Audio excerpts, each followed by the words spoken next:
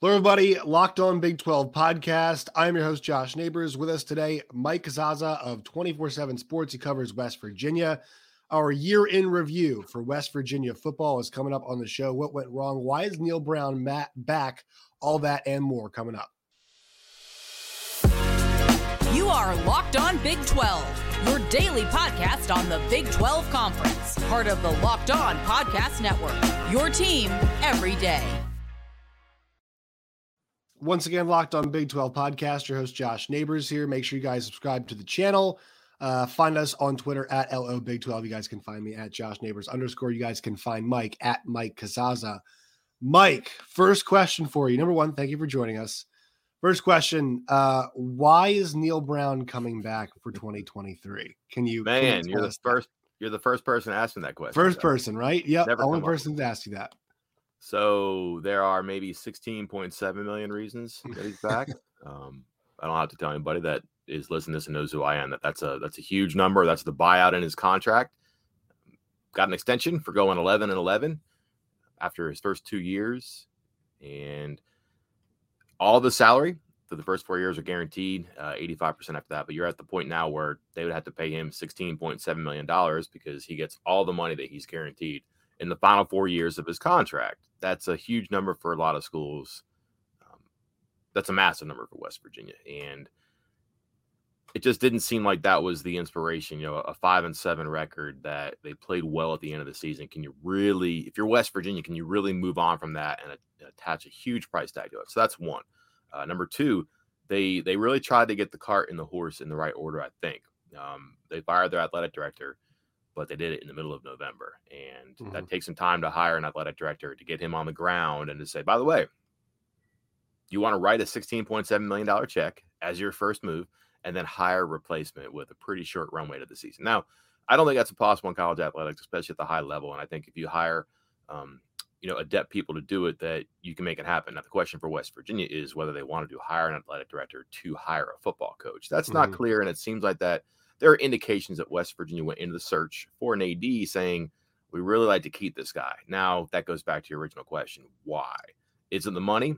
Is it the fact that he really hasn't done anything wrong apart from not winning games, which is a big deal. I get that. But right. Recruited well, I think has established a healthy culture that probably needs to be tailored and tucked in a little bit, but it's not a bad mood here, a bad vibe here. They just haven't won enough. So, if this is like a YMCA league, it'd be awesome.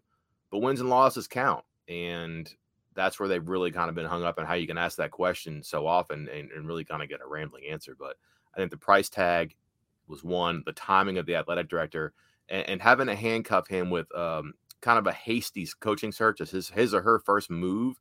That might have been, a bit of a detractor for people who were coming into the situation. Hey, do I want to come in and hire a coach in 4 weeks? That's tough. So they didn't. And now you have a coach who's got at least 1 year, maybe more, an athletic director saying all the right things, Rem Baker from North Texas, but an athletic director who's going to come in Monday, the 19th is his first day in the job, and going to sit down and kind of link arms with Neal Brown and say, how do we make this work? But the entire time, you're kind of looking over your back a little bit and saying, am I doing this right? And is this guy like me? Is that going to work? It's a very weird arrangement at a place that is not new to very weird arrangements. So you do feel like Neal Brown, and I think this is true, he's got a legitimate chance to save his job. With a good performance, or is it just a waiting game? Is it one of those deals where it's like a 6-6 or a 7-5 type deal saves his job next season, or is it one of those we're just kind of waiting now to see if it's Ren Baker needs to get his feet under him and then make the change? That's another question that's been asked here a bunch. And to go back a little bit, when Dana Holgorsen was the head coach, he was kind of pushing for a contract extension after his 4th year, I believe. 5th year. And it didn't happen. The new athletic director was Shane Lyons, and he did not want to do it. And just because he was new and he wanted to figure things out. Similar situation here, not identical, but the things I'm saying are going to sound familiar. The new AD wanted to get a lay of the land, figure stuff out. The athletic director cut off negotiations before the 2016 season. Dana went ahead and won 10 games. So yeah, that was a weird situation. I remember how weird that was, right? It was like he went out there and kicked ass, and it was kind of one of those weird situations. Like, all right, well, I guess we're just both going to part ways, at that point, because it seems like there's a lot of animosity. Well, no, before that, they actually capitulated and they gave him the extension, right? They had to. He just won 10 games. And then like 2 years later, it was 2 years later. Yeah. So now you have this deal now where can it happen? And to go back to that 2016 season, and it sounds weird to denigrate a 10-win season, but they didn't beat a ranked team. Mm-hmm. This schedule coming out in the Big 12 probably won't have both Texas and Oklahoma. You'll probably have, Cincinnati and BYU or something like that. You're going to have some new teams in there. You can shake the snow globe, Josh, and look at it and say, well, maybe the Big 12 is easier. Maybe the non-conference isn't so tough. Maybe Pitt won't be so good. Penn State's legitimate. That's going to be their first opponent of the season. But get that one out of the way. Maybe don't lose out in your third game of the year. There's just a whole bunch of what about this? And how about this? And, a complaint a question I frequently have around here is like, I'm not really sure who they're convincing with arguments like this. Is it fans and media or is it themselves? And this one here, it just seems to me like they're trying to convince themselves. Hey, if a number of things go right that have not gone right at all or consistently, then this may work. And that's true. If they nail the transfer portal, that hasn't happened. If they get all the recruits on campus and on the field the first year, they've got them on campus. They haven't had a lot of impact from freshmen. If they can keep players from going in the portal, that already hasn't happened. So you kind of see the bricks coming down a little bit, even as they're trying to build it up. But yeah, sure. Like if they do find a way to X number of wins, then he stays. But here's your question, Josh. What is it? Because the bar right now is they did not make a bowl game. If they make a bowl game next year, that's improvement, right? But like a 6-6 is nothing in 2022, 2023. Like you should be in a bowl game. That's hardly aspirational football. So if they go to a bowl game, is he off the hook? Or is this, you take another spin on the merry-go-round here and do it again next year? That doesn't seem healthy either. And then how many wins would take us off that merry-go-round? Are you really expecting this program to win 8 and or a bowl next season? I would have a hard time looking at the roster and just projecting who they're coming in or who they're going to put out there to say that's a very reasonable expectation. And then how do you get to 8? Do you get 2 in non-conference play? And, maybe like, again, you're talking 6 Big 12 wins for a team that just hasn't done that before.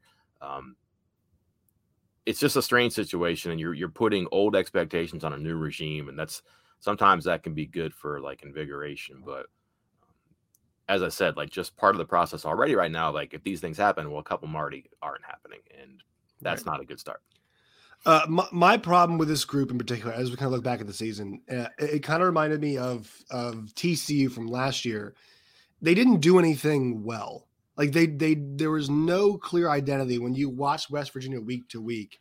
I never felt like I was saying, Old Faithful blank, fill in the blank.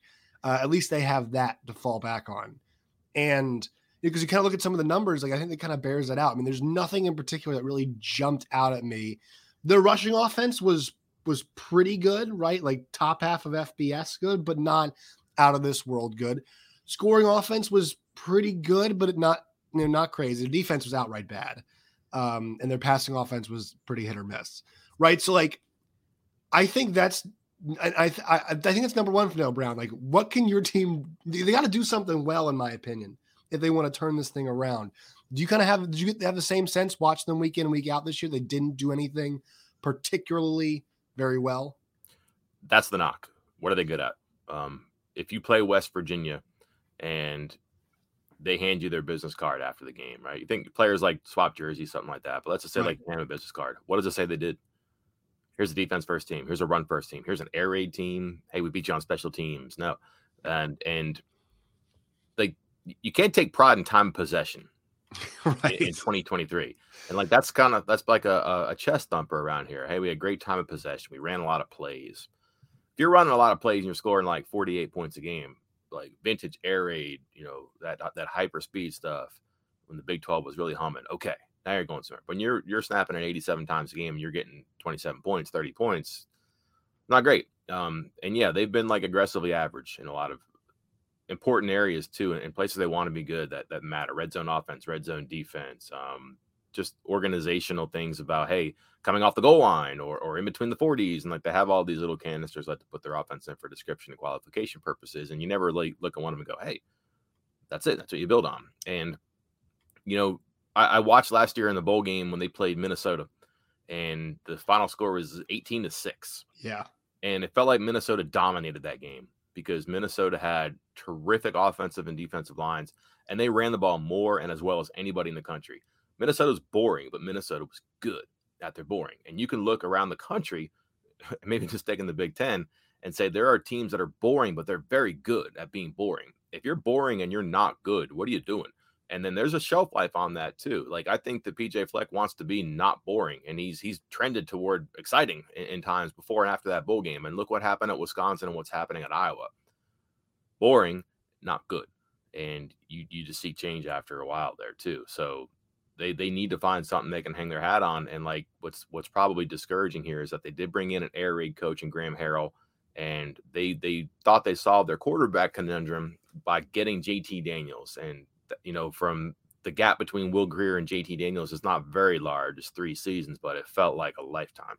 And Daniels was terrific at the start of the season and really just kind of faded, which is kind of a sad story for his story as a college player. And he was replaced by kind of a running mobile RPO quarterback. So you get the offensive coordinator in that everybody thinks is a solution to the problem. You get the quarterback who's supposed to make that solution come even quicker and more emphatically, and it doesn't happen. And you just kind of look at the common denominator of poor offenses, players going into the portal, underperforming positions. It's all on offense, and Neil Brown's been in the charge of the offense.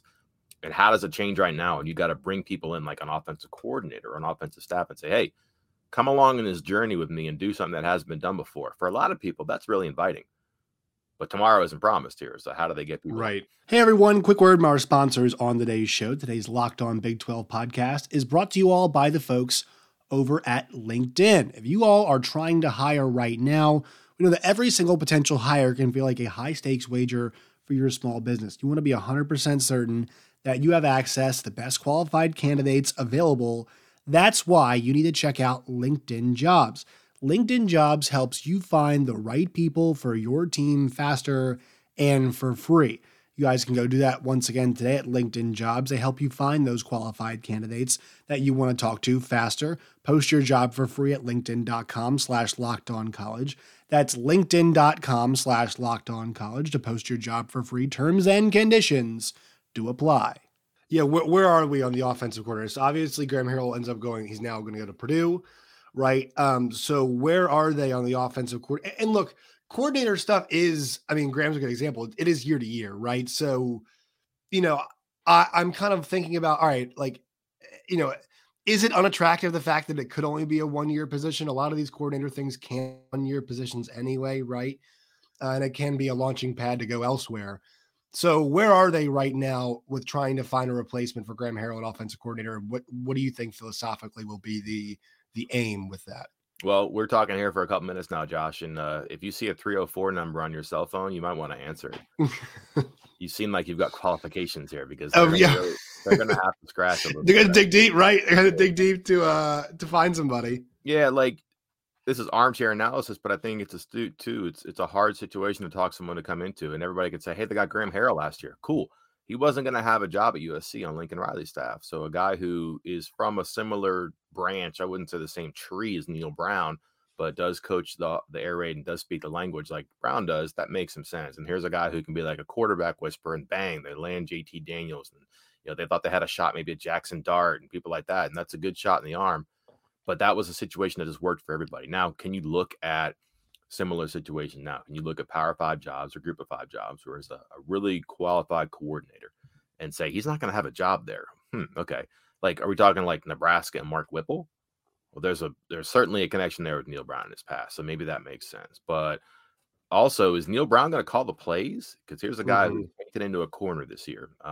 Right now, he's got to win. He has to win. And this past season was the only time when he's been like in an offensive leadership position, head coach or offensive coordinator, whether that's at Troy, Kentucky, Texas Tech, where he did not call plays. It was better. It wasn't good. And what did it get him? It got him a vote of confidence from his athletic director or his interim athletic director. You don't want that. So now does he say, okay, the deviation from the plan of my career arc got me in this position. Let's go back to what I knew, which is him calling plays. So now you're not hiring an offensive coordinator. You're hiring a position coach. Right? Maybe he comes in and he coordinates the offense on Tuesdays and Wednesdays in the meetings, but he's not calling the plays. So I think that it needs some direction here and some definition before we can give you an answer. But it's kind of fitting that maybe it is a little bit more scattered. I'm sure that it's more organized, but they're not telling me these things, what they're going to do. But I would think it's not unreasonable to think that Neil's your offensive coordinator.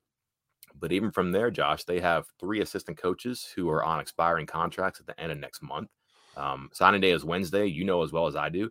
Coaches leave right after signing day too, right? So they have a quarterbacks coach opening. They have a tight ends coach who was their quarterback coach before last year.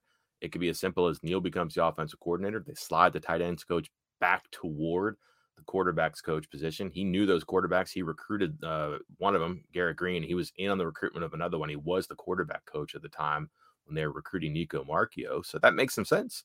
But is that going to light the world on fire? No, absolutely not. So now you got to supplement that by hiring a name or a recruiter or something. Who's coming here into this situation? It's a very complex, interesting process here. It's not unique to West Virginia, but you see how really fickle the whole thing can be right now. You may have a really good coach in the line. Yeah, I'll come in and do it, but man, I just don't know if you're going to be there next year, and that could be disqualifying. And then you might find a group of 5 coaches or somewhere else who just says, hey, I can do this. Coaches have egos, right? And if you tell them they can't do something, they might want to do it. So it's unsettled right now. And I don't want to say it's directionless, but as I try to explain it to you, we don't know the direction they're going in. Are they going to hire a play caller? Are they going to hire a quarterback coach? Is Neil going to call plays? Are they going to move their quarterback coach back? And then, by the way, their other 2 expiring contract coaches are their offensive line coach, who has kind of been embattled here, but had a pretty good season this past year where a years-long plan kind of started to take footing and move forward. And then their running backs coach, where running back has been their best room for a while. He could be the coordinator. I don't know. Maybe just a name, but you look at their constitution of their roster right now, it does make sense to lean a little bit into like a run first, run heavy offense. And maybe the running backs coach is that, but you got to keep them to do it. Yeah. So that kind of gets to the next question about the quarterback, because I feel like a lot of the talk right now about West Virginia, and rightfully so, is a lot of big picture stuff, right? I mean, the league is changing. They made a change at athletic director. They're contemplating a change at coach. We're talking about a change at offensive coordinator. We're talking about other changes at staff, with the actual staff itself. And so it's all this big picture stuff that we're talking about here. And something that's really specific and they have to figure out is the quarterback situation, right? And, I know people really love Nico Marchio. I know that Garrett Green was the one who came in and looked pretty good there towards the end of the year. Obviously, it was very run heavy with him. That Oklahoma game, I mean, he was, fantastic. That wasn't a great run defense they went up against, but he was really good in that game. So what's the plan, do you think, at quarterback? Is it going to be looking for somebody, in the portal to come in and challenge? Is it going to be Marchio against Garrett Green? Is it Garrett Green kind of a lean now? Where do you think? Obviously, some of this is driven by who is calling the plays. But what do you think they're going to do at quarterback? Because it's a massive, massive question mark for them next year. Yeah. So right now they only have Garrett Green and Nico Marchio, and recruiting class fine, but I don't think you want to go into a season with your 3rd string guy being like a true freshman. So right, they have to hit the portal. They have to. They also have to keep Marchio and Green too. That's the fact of the matter that is unspoken, but is probably understood too. Is that's a hard position to retain, and I don't think there's an expiration date on quarterbacks going into the portal. Perhaps especially after spring football too. Right. You might make a decision, and even if you don't make a decision, you might make a decision. Like if you're not going to crown one of them, well, that person might know it's not for me. Or when I was way better, or I am way worse. Time for me to go. So they really need to think about that because they lost JT Daniels and they lost Will Crowder to the portal. They had 4, they have 2 now. That's going to be hard for them to figure out how to add depth because you're really bringing in a backup. Like I don't think they want to bring somebody in to shake it up and become the starter, just because Marchio was such a heavily invested in recruit. They put a lot of resources into getting him, and they did. And he played the second half of the final game. I believe he completed 2 passes. He ran a couple times. Miserable weather, but right.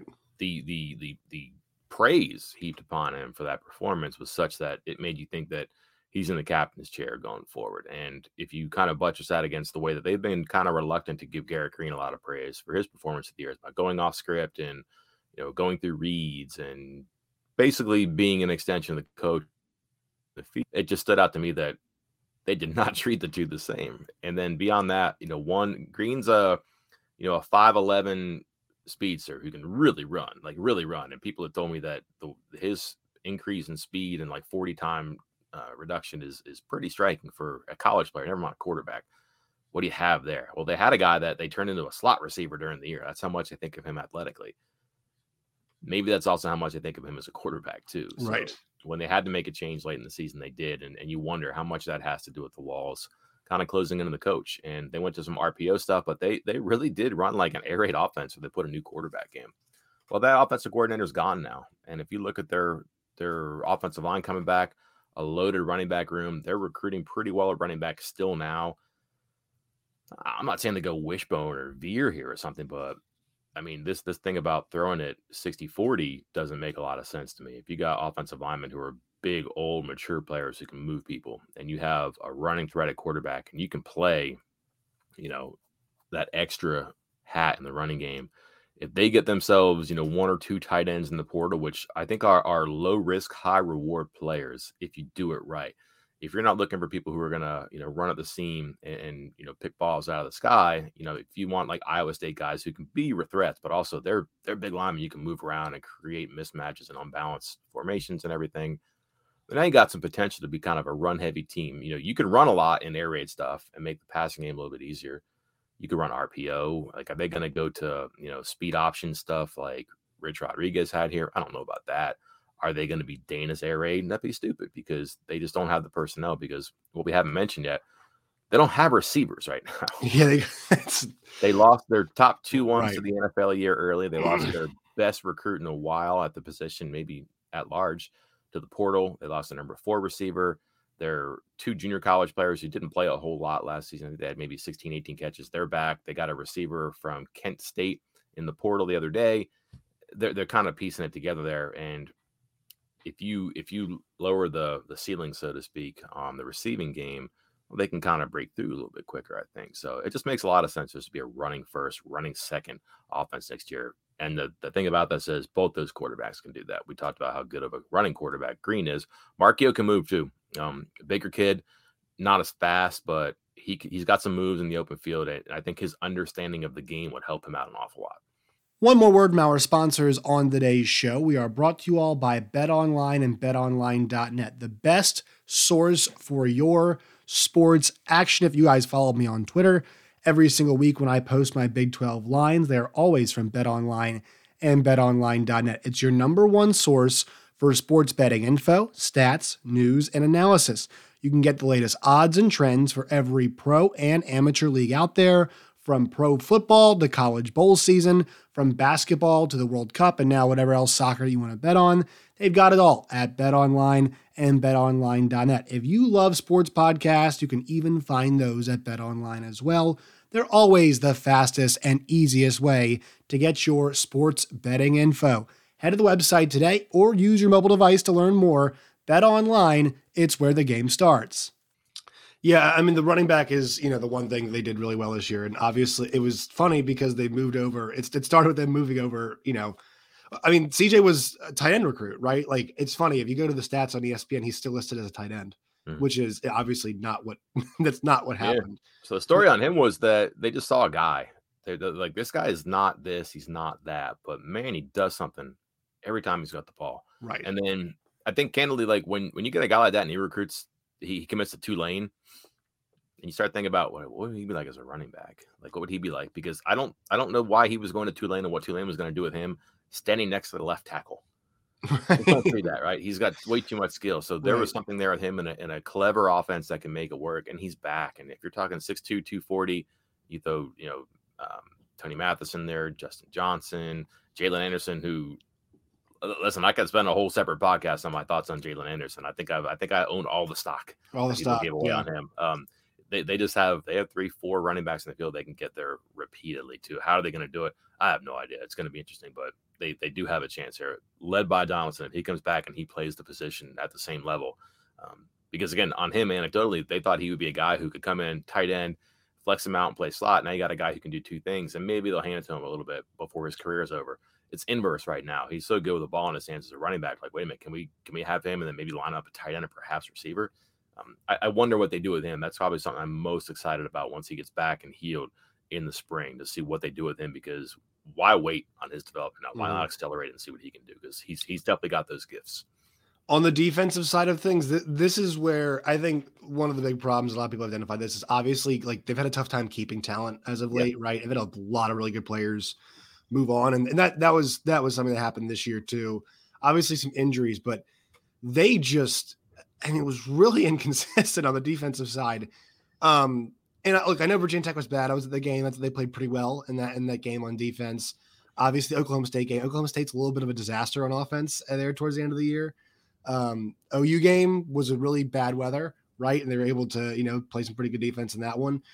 And so, like you think about the games that they actually won this year, not, some good performances, but some other outside factors.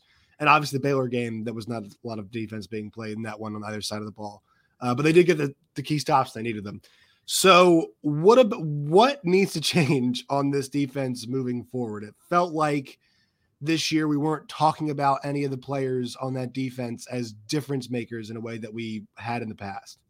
Yeah. So I figured this out. Are you ready? Yes. All right. So TCU's in the playoff, right? Correct.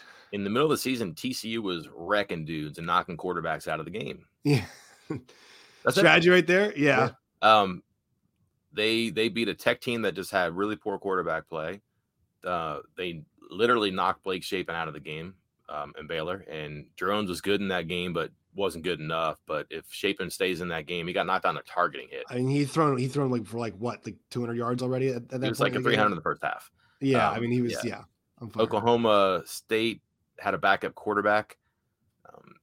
Oklahoma had, I think, at least 2, and we could say maybe more, drop touchdown passes. It was Marvin Mims, I think. That was one of his special, because he was awful this year catching the ball. Yeah. Also had one called back on a offensive pass interference, which I hardly saw called this year. But anyways, they won that game. They won the Baylor game. But like when the other team had good quarterback play, it was really bad. If you look at what happened, Will Howard, Max Duggan. I wouldn't even say Baron Morton is a great quarterback. He had a great day against West Virginia. He was certainly competent, but when they had guys with a pulse, they had a hard time. So if they can get pressure on the quarterback, never mind like headhunting, but if they can get pressure on the quarterback, they'll be better. It'll make life easier on their secondary. Problem is that it just seemed like schematically they've been kind of loath to pressure the quarterback a bunch in the past. If they can get organic pressure from their front, great. They have a bandit position, which is kind of like this Hellraiser wrecking ball at the end that was great for Troy in the Sun Belt Conference and had some player of the year, all conference players in there. And they go back this is the DeMarcus Lawrence position. No, I mean, that guy's, DeMarcus Ware position. Well, that guy's like a unicorn, right? Right. There's not a lot of him on campuses anywhere. So they haven't had that production from an edge rusher.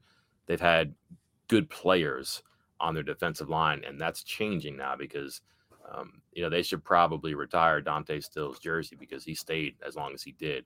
And that made it seem like, hey, this defense has some hope. I mean, if you take him out, their defense is pretty thin the past couple of years up front when it comes to production and sacks and things like that, too. And he didn't have to be on the team the last 2 years, but he decided to. No Stills now. They lose Taj Austin to the portal. They lose Justin Jefferson to the portal. It's your entire starting defensive line, really. That's tough. Austin was a part-time starter, but was pretty good.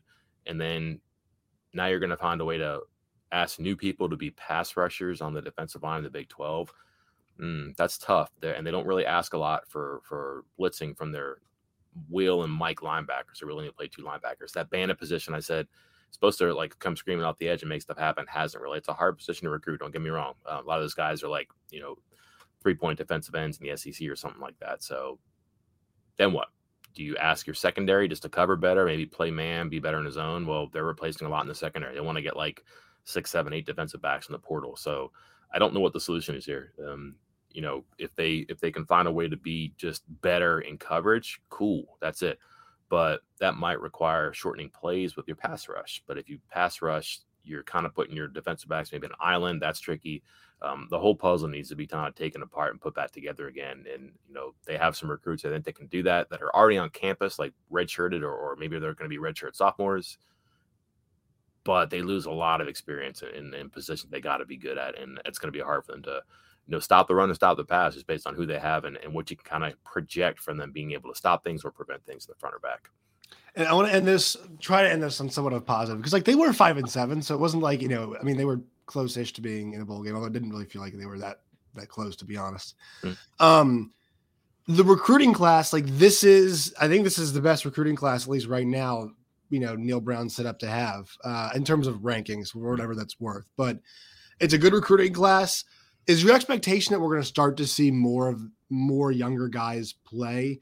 I mean, because right now they're losing. Like, I guess they can try to balance it out in the portal, but they're 11 guys in the portal right now from West Virginia. Is it the number? 15 on 3 as 15. Okay, so a couple of them are players who left during the season, I think. So 11 may be about right since the end of the season, and they're not all guys. Some of them are like just right guys playing out there. But yeah, sure. It's a number. It's a number for sure. Yeah.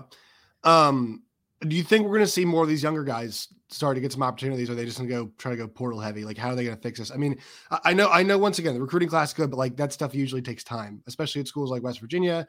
You think about those, schools that they prefer to develop as opposed to playing the younger guys.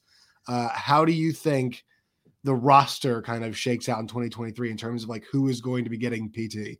Yeah, and to go back to your initial question about why do they keep him, he has recruited well. Like his recruiting rankings have been solid. They've gotten high caliber players who do well academically, and every now and then get in the field and make something happen. They're fortunate this year that 2 of their top players in the class are receivers. Rodney Gallagher is a guy who could play anywhere, and he's from about half an hour away. I think they'll feel a lot better when they see that fax come through on Wednesday morning, just because like that's right. That's you never know. Highly coachable player because he's so good. And like Penn State, for example, could have snapped their fingers, maybe make something happen. But looks like they'll hang on to him. They kind of got a sleeper receiver that they really like that's gotten a lot of pub lately, Traylon Ray from down in Florida. So they've kind of hit some spots. That's an inside receiver, Gallagher, an outside receiver, and Ray. All of a sudden, maybe your receiver problem is solved, but you don't know until you play him. And that's been a reluctance the staff has had is on your skill positions. It's a different story for defensive line and offensive line, I think. And maybe the expectation isn't even for linebackers to play just because it's tough.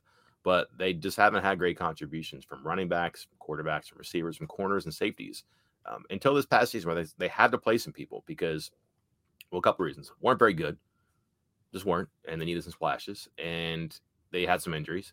But also because, it doesn't make sense to redshirt guys. It just doesn't. And that's been a philosophy that they've kind of embraced a little bit lately too, is why have the guy sit out for a year and then go somewhere else and be developed for a season? He goes right away and matches up and plays well somewhere else. Like, that's a risk that you can't take now. And you can answer a lot of questions for players by just playing them. Like, hey, I'm good enough to play here. Not quite good enough to go to some other program that's whispering in my ear. I saw it. I was out there. I know better. I'll stay here. Now, you may have to have that conversation every year. That's the way the immediate eligibility goes right now. But they don't know and you don't know until you do it. And it's one thing to play guys in these Monday night developmental practices against other freshmen and redshirts and developmental players. And if one guy's cooking other guys, he's a receiver who can't be checked. If he's a defensive end who can't be stopped, it's probably supposed to happen that way. Very different when you're going against a Big 12 corner, a Big 12 left tackle. And then all of a sudden things come back to the medium a little bit. So it's good to play them for the coaching staff to get those answers, but also the players too. I think it's overlooked sometimes too. Players know. They know. And if you give them answers, then at least they know towards some outcome. So now you have those conversations and you can shape it a little bit. Hey, you look great in that Monday night practice. You look very good against them. Hey, you look great in that well, I guess I don't have a bowl game. I was going to say a bowl practice, but right. You look great in that off week practice, but man, just TCU's a different animal, huh? So things like that are conversations you have to have, but they are going to have to play him because of necessity, and they're going to have to play him because they're going to lose a number of them every year, as is everybody. I think the problem is not unique to West Virginia. They do lose a lot every year now. There's something to be said about that, I'm sure. It kind of requires investigation, explanation. But how do you solve it, right? The problem is the problem. Everybody's got the problem. We differentiate ourselves by how we address and create solutions. And how they do that is probably getting eyes in the field, devoting more time to them in practice of the spring, creating packages for them, just having a plan for them and doing something there too. So it's one thing to play them, but to play them with a purpose and a plan where it speaks to them, their high school coaches, their parents. So when they have those inevitable conversations of, I'm thinking of leaving, you have a lot of information to educate and say, not a great idea, or, yeah, I understand why you're leaving. So it just starts with getting them on the field, getting them on campus. Yeah, absolutely. But get them on the field because you have to and you need to. Right. Mike, we appreciate your time. Where can people find you and your work and all of its variety? Might be calling plays for the Mountaineers next year if they don't hire you, Josh. Maybe it's me. Maybe I dug myself too deep of a hole. No, you might have. Earsports.com, EERSPORTS. That's the 24/7 affiliate for West Virginia. And then every now and then on Twitter, when it's not too toxic, Mike Casazza, got my name right over here. Yeah, I spelled it correctly. There you go. Oh yeah, always. I messed it up the first. I bet you get that a lot. I bet people get it wrong all the time. So no one gets that one wrong, and no one asks me about why Neil Brown's still the coach. Right. Nobody does. Nobody does. Mike, appreciate your time. Thank you so much. Thanks, Josh.